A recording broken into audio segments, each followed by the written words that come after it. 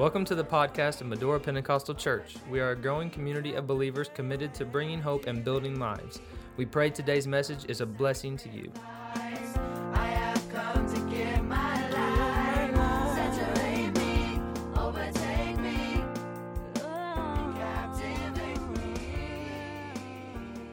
We are getting to the word of the Lord tonight, and thank God for his blessings. I want to say welcome to all of our guests that are here. Thank you for being here on Tuesday night. This is what we call Kingdom Life, and Kingdom Life is a Bible study time. Get into the word of the Lord, and we are currently in a series on hope in the hurt. Finding hope in the hurt. Tonight is our second installment in this series, lesson number 2. And tonight's lesson is suffering and sovereignty. Suffering and sovereignty. Amen. Let's go to our theme verse for this series is found in Hebrews chapter 6 and verse 17 through 20. Hebrews chapter 6, 17 through 20. Wherein God, willing more abundantly to show unto the heirs of promise the immutability of his counsel, confirmed it by an oath, that by two immutable or unchangeable things in which it was impossible for God to lie, we might have a strong consolation, a strong encouragement, who have fled for refuge to lay hold upon the hope set before us, which hope we have as an anchor of the soul, both sure and steadfast, which entereth into within the veil. And we'll stop there. Amen.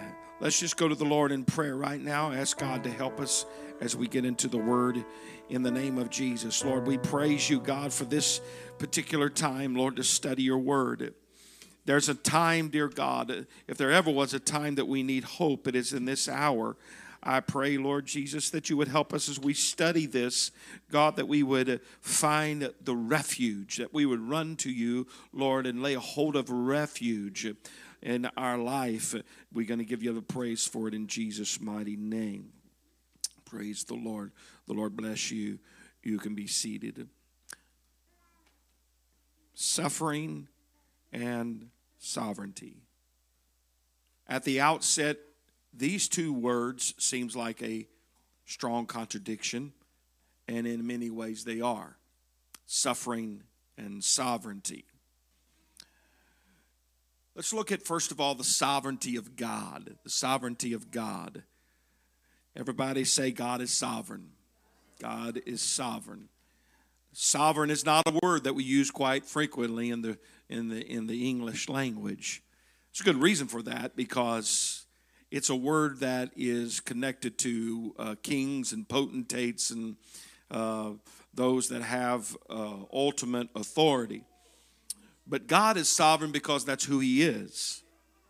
That's how he operates. When you begin to look at the word sovereign, sovereign is a compound word made up of two different words that when put together, you draw the meaning of it. If you're taking notes and you want to write, go over and put this down. Put the word S-O-V, sov, and then put the word reign. 2 words, sov, reign, meaning sov being supreme, and reign meaning, are you ready? Reign. Supreme reign, or sovereign reign, complete authority, supreme reign. It's where we get the understanding of sovereign. When we say God is sovereign, we're saying that God is free and able to do what he wants to, what he wills, that he reigns over all creation, that he reigns over the universe, and he has the final say in everything. His word is sovereign, which means it is final authority. There's nobody that it has to answer to. God doesn't answer to anybody. Every one of us answers to somebody. Every one of us is in need of somebody. But God needs nobody. He contains who he is within himself. He's not dependent on anybody else.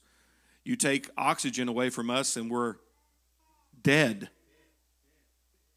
Amen. I don't care how great that ball player is, can reach up and snag that football out of the sky. You take oxygen away from him, he's dead.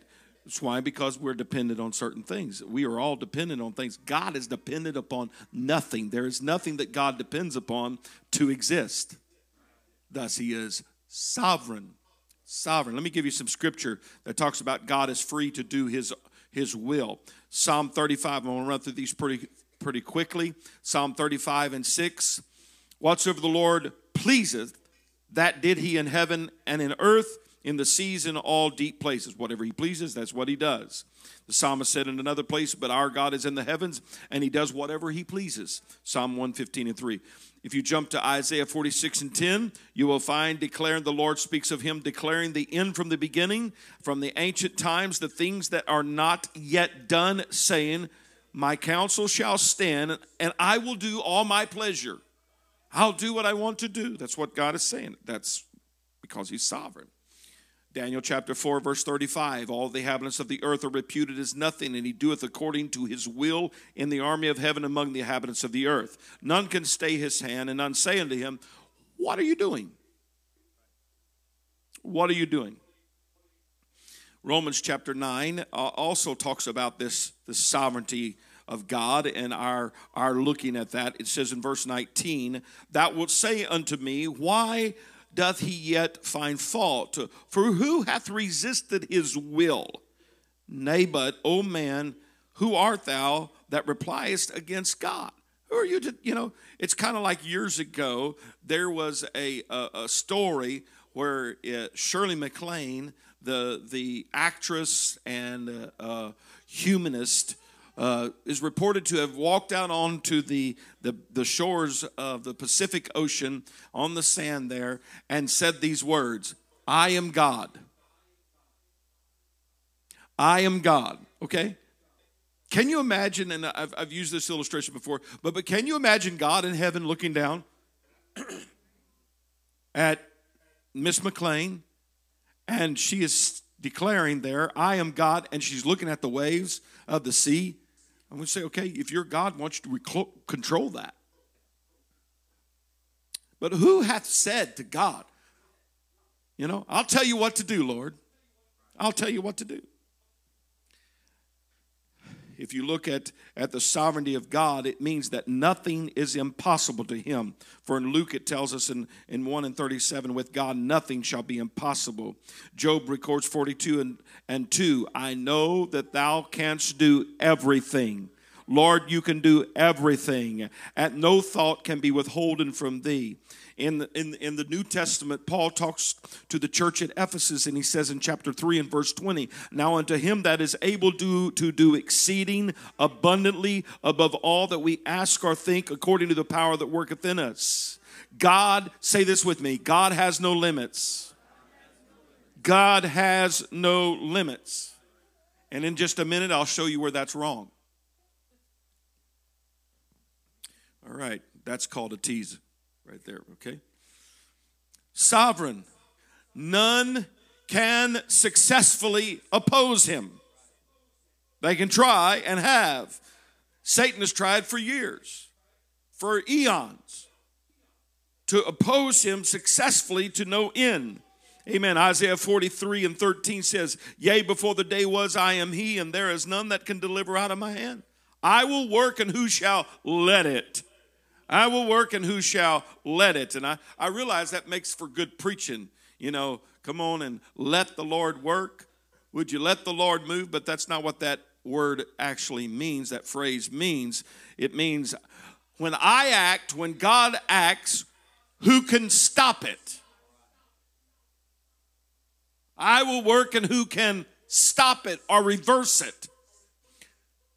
I wonder today what the Lord thought when there are those like Nietzsche that said, God is dead. God is dead. God is dead.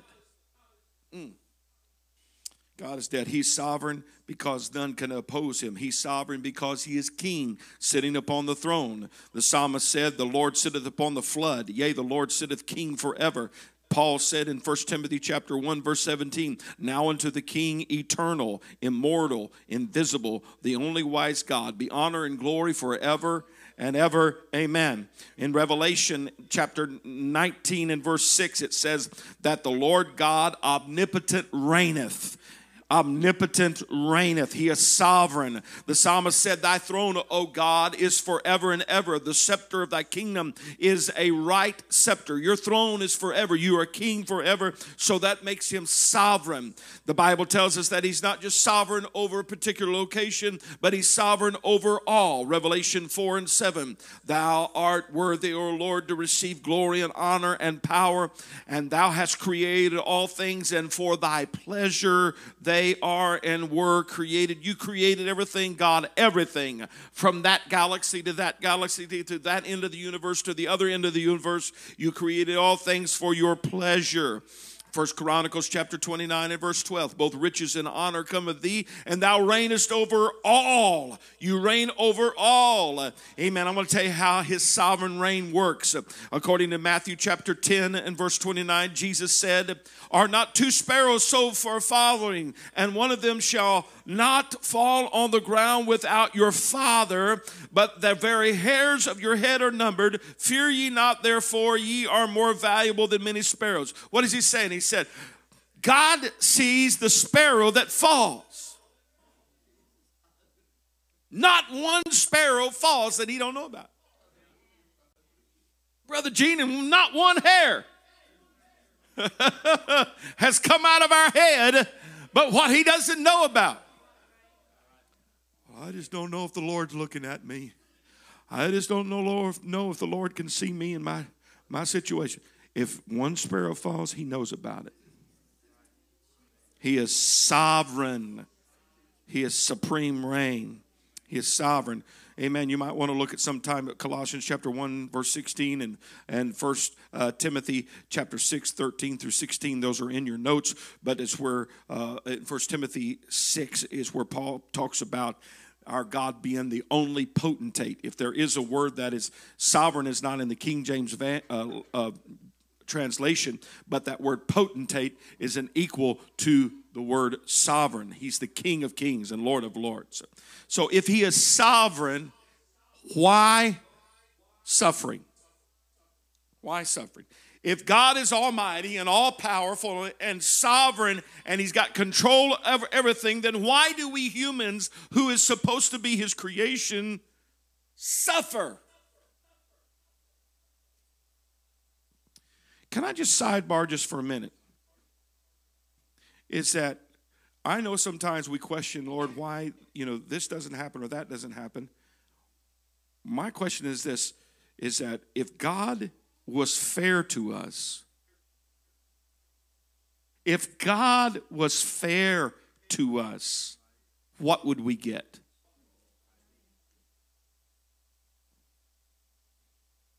But a lot of times we tend to shy away connecting sin and suffering.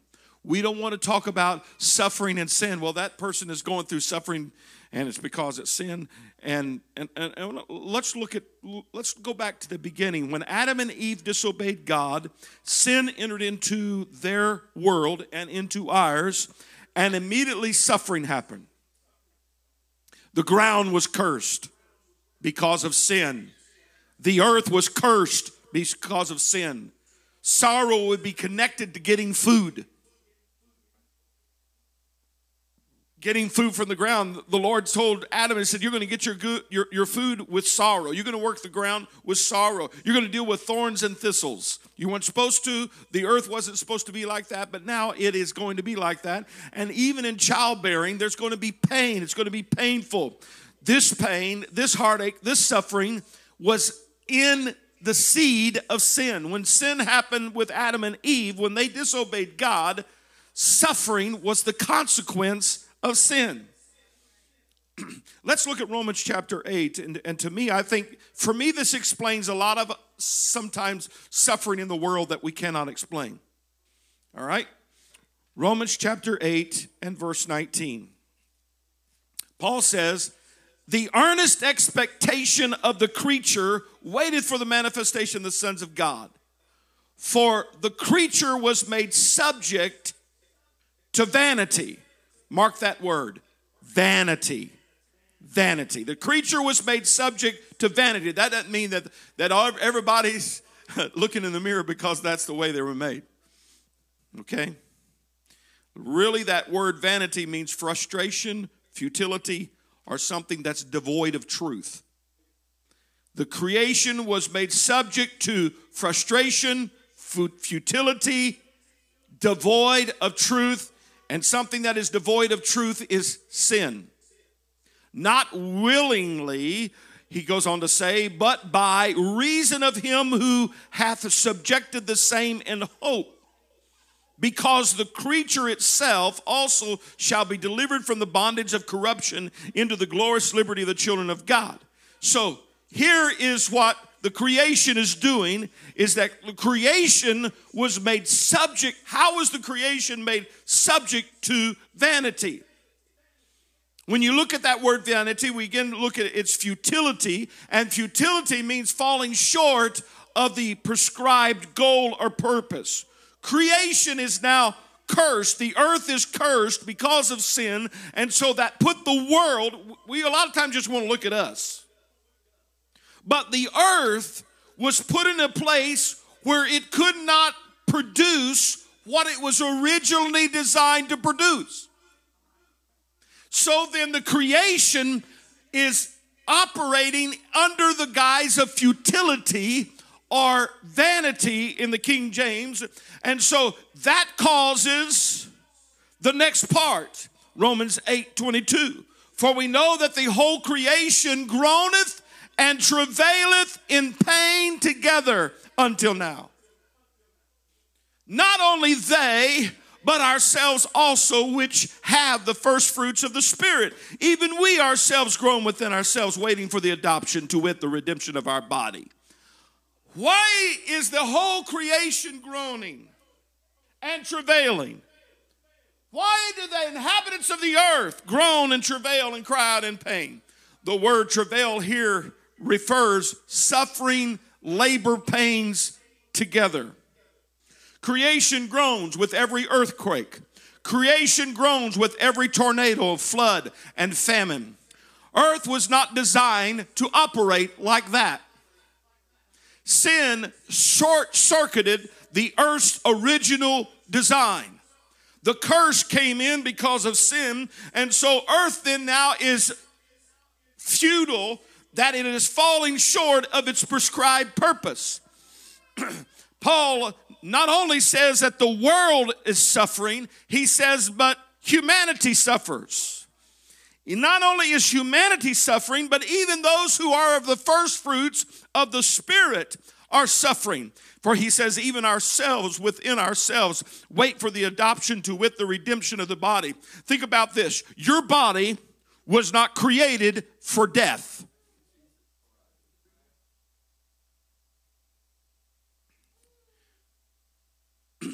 Your body you were not made to die. Adam was not created to die.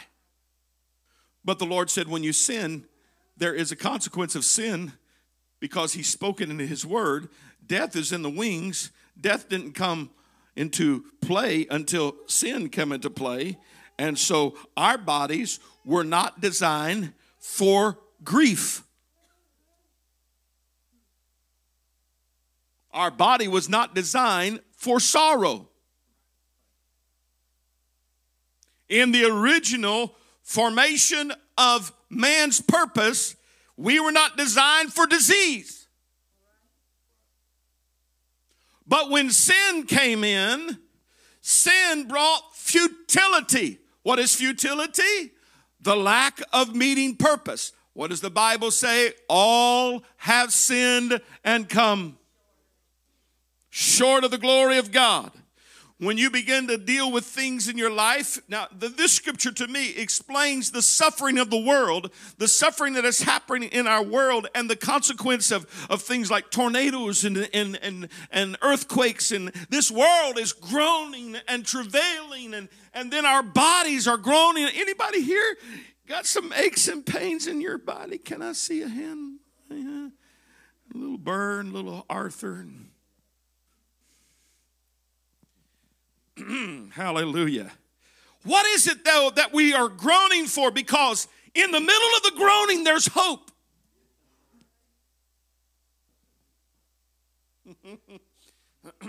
Now, y'all can keep your seat. Nobody run the aisles right yet. But it says, we groan within, waiting for the redemption of our body.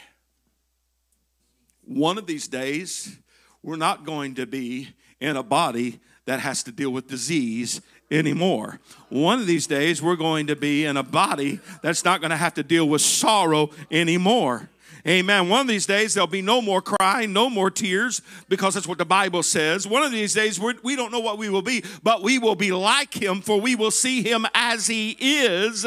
Amen. Hey. The hope for a suffering world is redemption. I said the hope for a suffering world is redemption. For the creature was made subject to vanity, frustration, futility, devoid of truth. Amen. But I want to tell you that the hope is redemption. Redemption is the only hope for the world. So the reason for suffering is sin that deals with the whole world, that deals with us groaning together when you have those that are groaning with you in this natural sense. All right, let's look at another reason for suffering. Sometimes there is suffering because of personal sin. Suffering because of personal sin. Some people are suffering today and they blame everybody but their own self. It's Aunt Sally, Cousin Ed, Grandpa Bill. It's everybody but themselves. Let me just give you a few little examples in Scripture about this. Proverbs chapter 11 and verse 24. There is that scattereth and yet increaseth, and there is that withholdeth more that is met that than is meet, but it tendeth to poverty. What is he saying? If you're stingy, you're going to suffer consequence for that. Need more? The liberal soul shall be made fat, and he that watereth shall be watered also himself. He that withholdeth corn, the people shall curse him, but blessing shall be upon the head of him that selleth it. He that diligently seeketh good procureth favor, but he that seeketh mischief, it shall come unto him. What the Bible is teaching is that there's consequences in your actions. There are consequences in the actions, and sometimes we're suffering because we've had behaviors or we've had actions that we have done, and now we're suffering because of those sins. Proverbs chapter 13 also tells us in verse 20 that bad friends can lead to grief. He that walketh with wise men shall be wise, but a companion of fools shall be destroyed. Oh, I can hang out with that group and it's not going to hurt me. I'm going to be with those friends. It's not going to hurt me. I'm going to do this and that. It's not going to hurt me. Amen. There are certain behaviors that will ultimately lead to suffering if we stay on that path. Not all suffering is sin, but sometimes people suffer as a result of their sin. Numbers tells us that if we're not careful, our sins will find us out. Just recently heard a story about a particular person that got caught cheating on his wife by calling his girlfriend's phone and somebody else answered it. Be sure your sin will find you out. I want to tell you, a lot of people think they get away with it, but God knows it, and God has a way of revealing it. He has a way of exposing it. Hallelujah. We find that David experienced immeasurable suffering as the consequence of his sin. Even though he repented, he still had suffering in his life. So sometimes suffering is because we've sinned. Then sometimes we suffer for righteousness' sake. For righteousness' sake. 1 Peter chapter 4 and verse 16 says, yet if any man suffer as a Christian, let him not be ashamed, but let him glorify God on this behalf. you suffering because of righteousness' sake, not self-righteousness, but we suffer because of righteousness' sake, then we ought to be able to say, praise God. Praise God. Let's go to some more in 1 Peter. 1 Peter chapter 2 and verse 19. For this is thankworthy, if a man for conscience toward God endure grief, suffering wrongfully. For what glory is it if then ye be buffeted for your faults? These words come like a hammer. Ye shall take it patiently. But if when ye do well and suffer for it, ye take it patiently, this is acceptable with God. For even hereto were ye called, because Christ also suffered. Let us an example that ye should follow his steps, who did no sin, neither no guile was found in his mouth, who when he was reviled not again. When he suffered, he threatened not, but committed himself to him that judgeth righteously, who is his own self bare our sins in his own body on the tree, that we, being dead to sin, should live unto righteousness, by whose stripes ye are healed. He is telling us there that when we suffer for the sake of Christ, you ought to rejoice. Take it as coming from the Lord, not retaliating, not rendering back, but for the sake of righteousness. Look at 1 Peter chapter 3, verse 16. Having a good conscience, that whereas they speak evil of you as of evildoers, that may be ashamed that falsely accuse your good conversation in Christ. Amen. Not because you wore something they didn't like, or not because you're not driving the same kind of vehicle they want to, but because you did something you did good, you did right, and yet you suffer for it. Because somebody retaliates in that kind. There have been people that have gone by way of the grave and died for the cause of Christ who did no harm. Did no harm. Let's consider for a moment Joseph. Joseph, according to the Bible, said that there is no record of him ever doing anything wrong.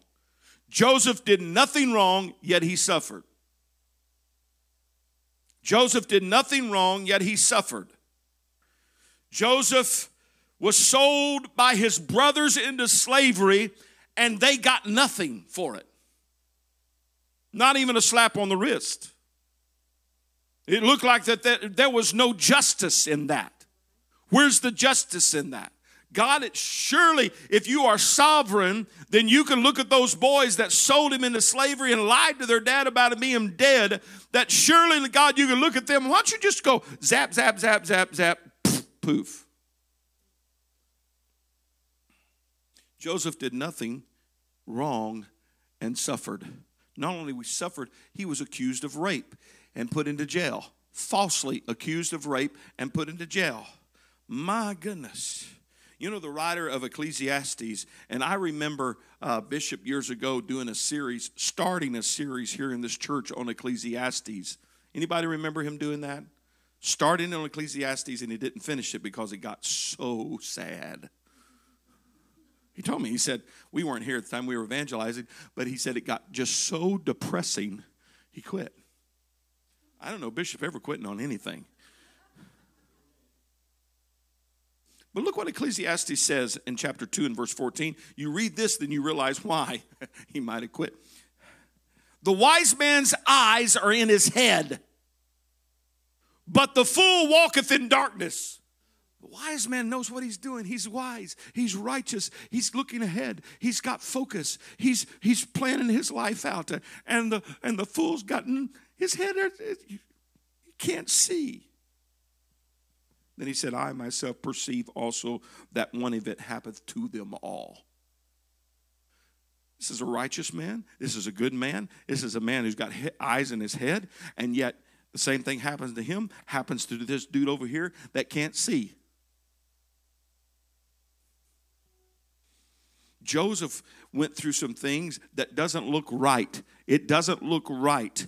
But I want to tell you, and sometime I want to get into this more deeply, but when he looked at his brothers after he was now second in command of Pharaoh, and he now was looking at his brothers as they're bowing down to him, and he could have taken that suffering that he went through all those years because of his brothers, and he could have flipped his finger and all of them would have died. But he looked at them and he said, you meant it for evil, God meant it for good. You meant it for evil, God meant it for good. Hallelujah. Can I just tell you, sometimes when you realize you're suffering for the sake of righteousness, just hold on. God is going to be with you. God is going to help you. Amen. In that moment of suffering for righteousness' sake. Let's look at 1 Peter chapter 4 and verse 12. Beloved, think it not strange concerning the fiery trial, which is to try you as though some strange thing happened to you.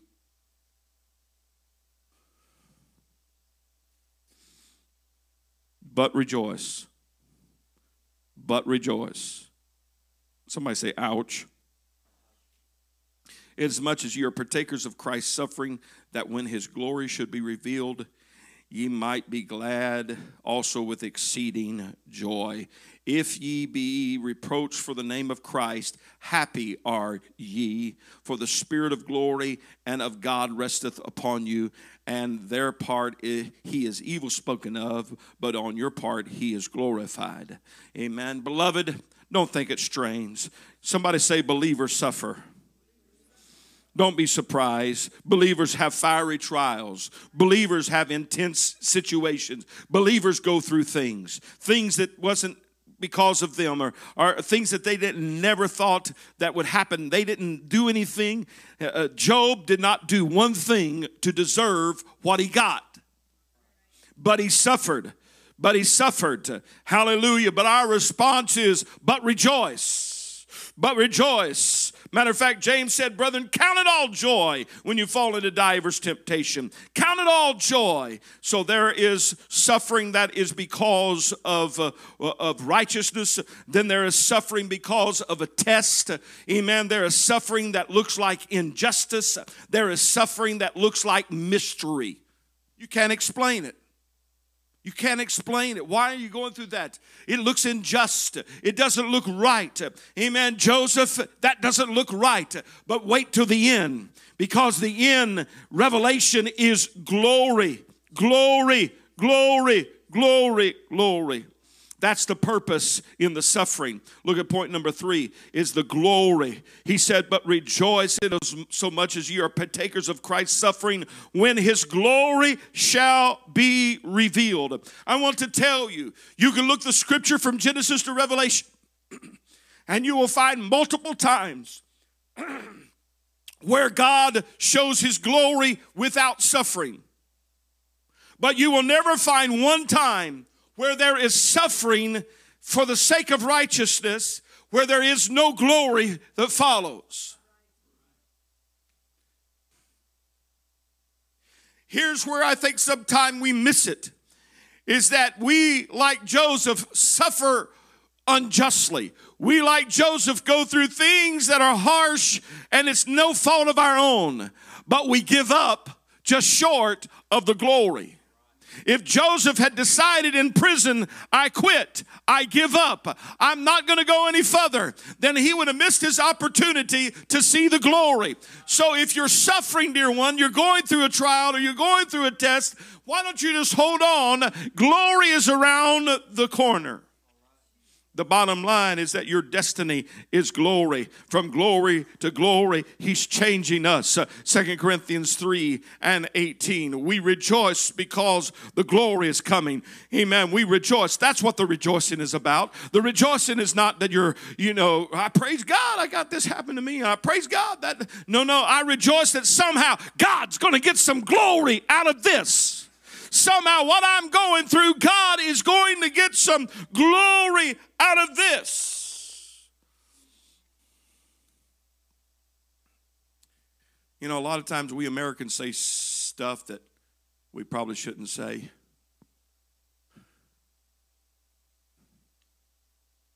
People have said, well, karma happened to them. It's just karma. It's just karma. I want to tell you, karma is not true. Karma is not true.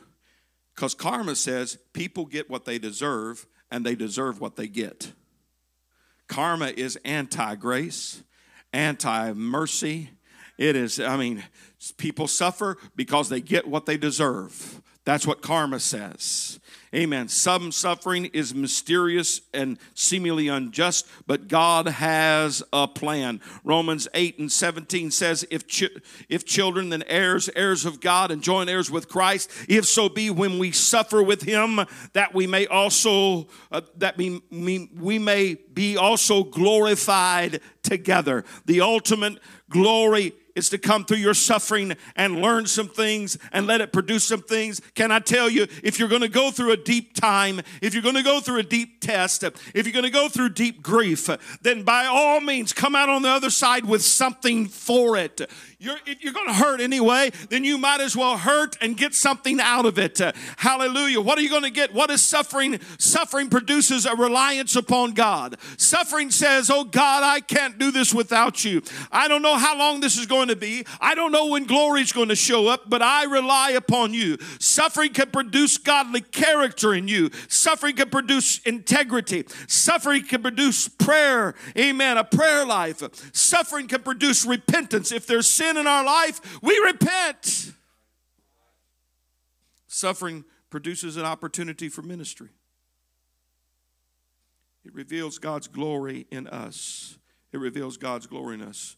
Amen. I've given you quite a bit of scripture there. Go home and read it. 2 Corinthians 1, Isaiah 49. Amen. I love what Paul said in 2 Corinthians 4 and 17. He said, our light affliction, which is but for a moment, worketh for us a far more exceeding and eternal weight of glory. Glory. Somebody say glory. Glory. The reason for suffering is glory. I believe no matter what the original cause for suffering, the ultimate aim is that God gets some glory out of it. If it's sin, then it's redemption. He gets glory out of forgiveness. He gets glory out of our repentance. If it's because of no fault of our own or for the sake of righteousness, amen, he's going to get glory out of that. If it's a test, he's going to get glory out of that. Just go ask Abraham on Mount Moriah. He's going to get glory out of it if we'll just hold on. That's the ultimate thing.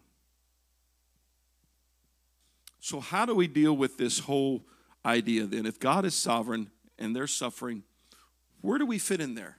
Should we just simply say, okay, it's going to happen. It's going to just take place. God's sovereign. That's his will. Let's go on. Let's look at point number 4. Sovereignty and the humanity partnership. God is Almighty God. None compares to him. God, however, this is what I was referring to a little while ago. God limits himself. You know, we say God can do everything, and yes. And then there's some kind of idiot that says, if God can do everything, can he build a boulder too big for him to pick up? Yeah, that's, I love her response. Kylie said, what?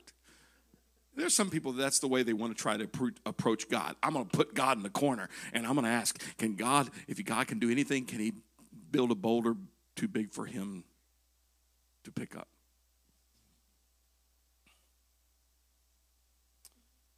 You see, God limits himself by his word. God limits himself by his word. And then also God limits himself by our choice. Look at Deuteronomy 30 and 19. Deuteronomy 30 and 19, he said, I call heaven and earth to record this day against you, that I've set before you life and death, blessing and cursing. Therefore choose life, that both thou and thy seed may live. The Lord said, I've given you options.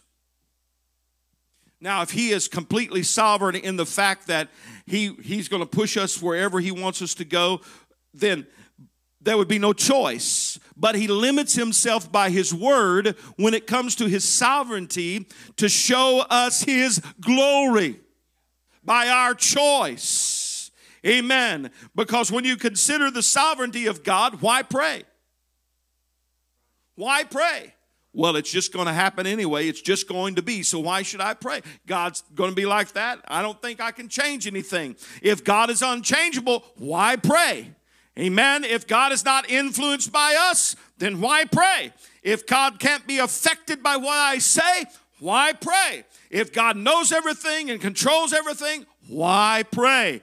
Amen. I want to tell you today, when you come to understand the sovereignty of God is not to cause us to not pray, but rather should cause us to pray. Cause us to pray. Hallelujah.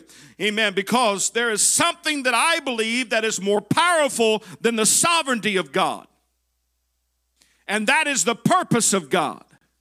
God put his purpose in his word. God showed his way in his word.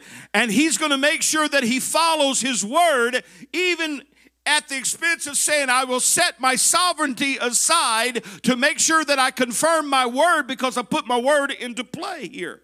Let's look at Isaiah 14 and 24. The Lord of hosts hath sworn, saying, surely as I have thought, so it shall come to pass. And as I have purposed, so shall it stand. God has a purpose. God has a plan. God has a will. And he said that purpose is so important, it's going to come to pass. If you go back to the original beginning of men, and we've taught on this before, but let me go down it again. When the Lord said, let us make man. We can get into a whole theological discussion over what he's saying there. What does that mean, let us make man? But in Genesis 1 and 26, God said, let us make man in our image, after our likeness. Then notice this, and let them have dominion.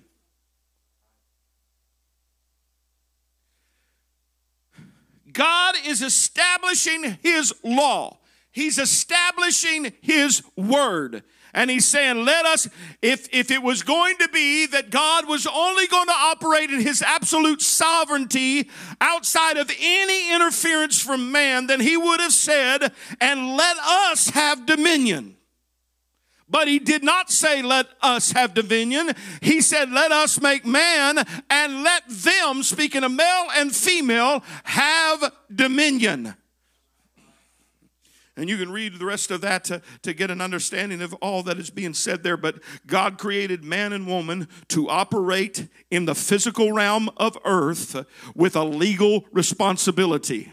Just like the earth from the very beginning had its function. It was to function without earthquakes. It was to function without floods. It was to function without pain and suffering. Amen. Animals were to live in harmony. Man was to function without disease. Man was to function in that realm because the Lord said, I'm giving you in the physical world known as earth dominion. Hallelujah. I'm giving you legal authority to have dominion in the earth. God in his sovereignty decided to delegate authority and dominion in earth to mankind. That is why God cannot do anything on earth when it comes to his change of sovereignty or change of anything without the cooperation of man. Man is God's legal agent on earth. This is why we pray. This is why we pray. This is why we don't have to sit back and hurt in suffering and never say anything and just think we got to take it. But we can pray and say, God, you have the power to change this, but you also have the power to get me through this. Somebody say glory. That's glory. God wants to show his glory. That's his purpose. Hallelujah. He promised that he would answer. And like Job, we may not understand the answer. We may not even like the answer. But he said, if you'll pray, I've given you that power in the earth to release legal movement of God. No one has ever got healed that I know of, ever, in Scripture or by experience, without somebody praying for them. No one has ever had a financial blessing in their life until they first prayed. What are you saying? I'm saying God has given to man the legal right to say, God, I give you access to do your purpose right here in my world. Let's go back to Ephesians chapter 3. You liked it a while ago and you shouted. Hallelujah. 3:18. I'm going to pick up the reading just a little bit before that powerful verse 20. But it says, may be able to comprehend, that you may be able to comprehend with all saints what is the breadth and the length and the depth and the height, and to know the love of Christ which passeth knowledge, that you may be filled with all the fullness of God. Now unto him that is able to do exceeding abundantly above all that we ask or think. And a lot of times we want to stop there. But look at the next phrase. According to the power that worketh in us. When it comes to suffering, God has given to us a provision and a plan. I want you to partner with my sovereignty. I want you to partner with my purpose. I want you to that's what prayer is. It is me in my suffering and in my pain, partnering with God to either get me out of it or get me through it until the glory shows up. I'm telling you, somebody needs to hear me today. You need to hold on to God and keep praying. The glory's just right around the corner. The glory's just right around the corner. Can I tell you, we get to pray and we ask God to move and to help us. We don't define the glory. He does. He does.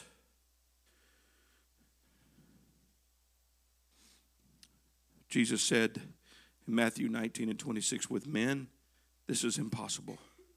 But with God,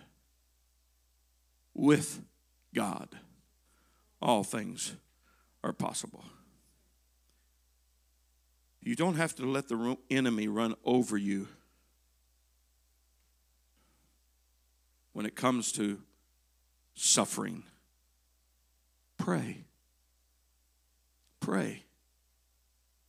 Take a legal access and say, God, you've given to us the legal right to open up heaven so that you come and you do your purpose. What's your purpose in this? I'm going through this. I'm dealing with this. Lord, what's your purpose? What are you trying to work in this? What are you trying to do? Again, there are some sufferings, it's because it's the earth we live in. There are some things, that cold you're dealing with, may not be attack from the enemy. It just might be that you were shaking hands with somebody that had a cold. Now, that wasn't supposed to be that way. That's not what the Lord designed it. So we're all groaning and travailing. Some stuff is just groaning and travail. It happens.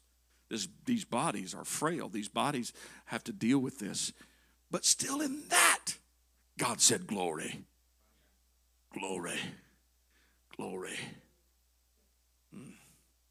You might be suffering today because of some kind of injustice done wrong. And bless your heart, if you're suffering because somebody said something bad about you on Facebook, why don't you just get off? Just get off. Just get off, you know. Would you stand with me, please? I have stood in hospital rooms and I've looked at people and I had nothing to give them. Whatever the doctor said was devastating. Whatever happened was devastating. But I can tell you this. I have said more than once, if you'll hold on, God's going to get glory out of this. You'll see the glory of the Lord. I have it on good authority that I'm speaking truth. I said I haven't. It's not because I got some kind of prophetic utterance or I feel like that there's been a word from God that comes from out of glory. No, I got a word from the Lord that comes from his pages. If you hold on, keep praying, you're going to see his glory. I'm going to see his glory. I don't know how. I don't know when. Amen. But I do know it will happen. Don't give up just a few days shy of the glory of the Lord being revealed. Don't quit because you're in suffering. Amen. Hold on to God's unchanging hand and watch Him. Amen. Hallelujah. Hallelujah. Come on and love Him in this place. Would you love the Lord in this place? Would you give Him praise in this place? Hallelujah. Lord, I want to partner with you in prayer. God, to see the world, Lord Jesus, come into what you want it to be, to see, Lord Jesus, what you want. Lord, you said when it comes to kings and when it comes to officials, oh God, we're to pray first. We ought to pray for our officials. We ought to pray, God, your will be done. Your purpose in America. Your purpose, Lord, in the election. Your purpose, oh God, in our local government. Your purpose, Lord, in our state and national governments. Oh, Lord, will you have your way?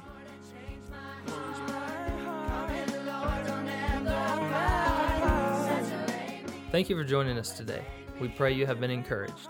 If you would like more information about Medora Pentecostal Church, you can check out our website at www.medorachurch.com.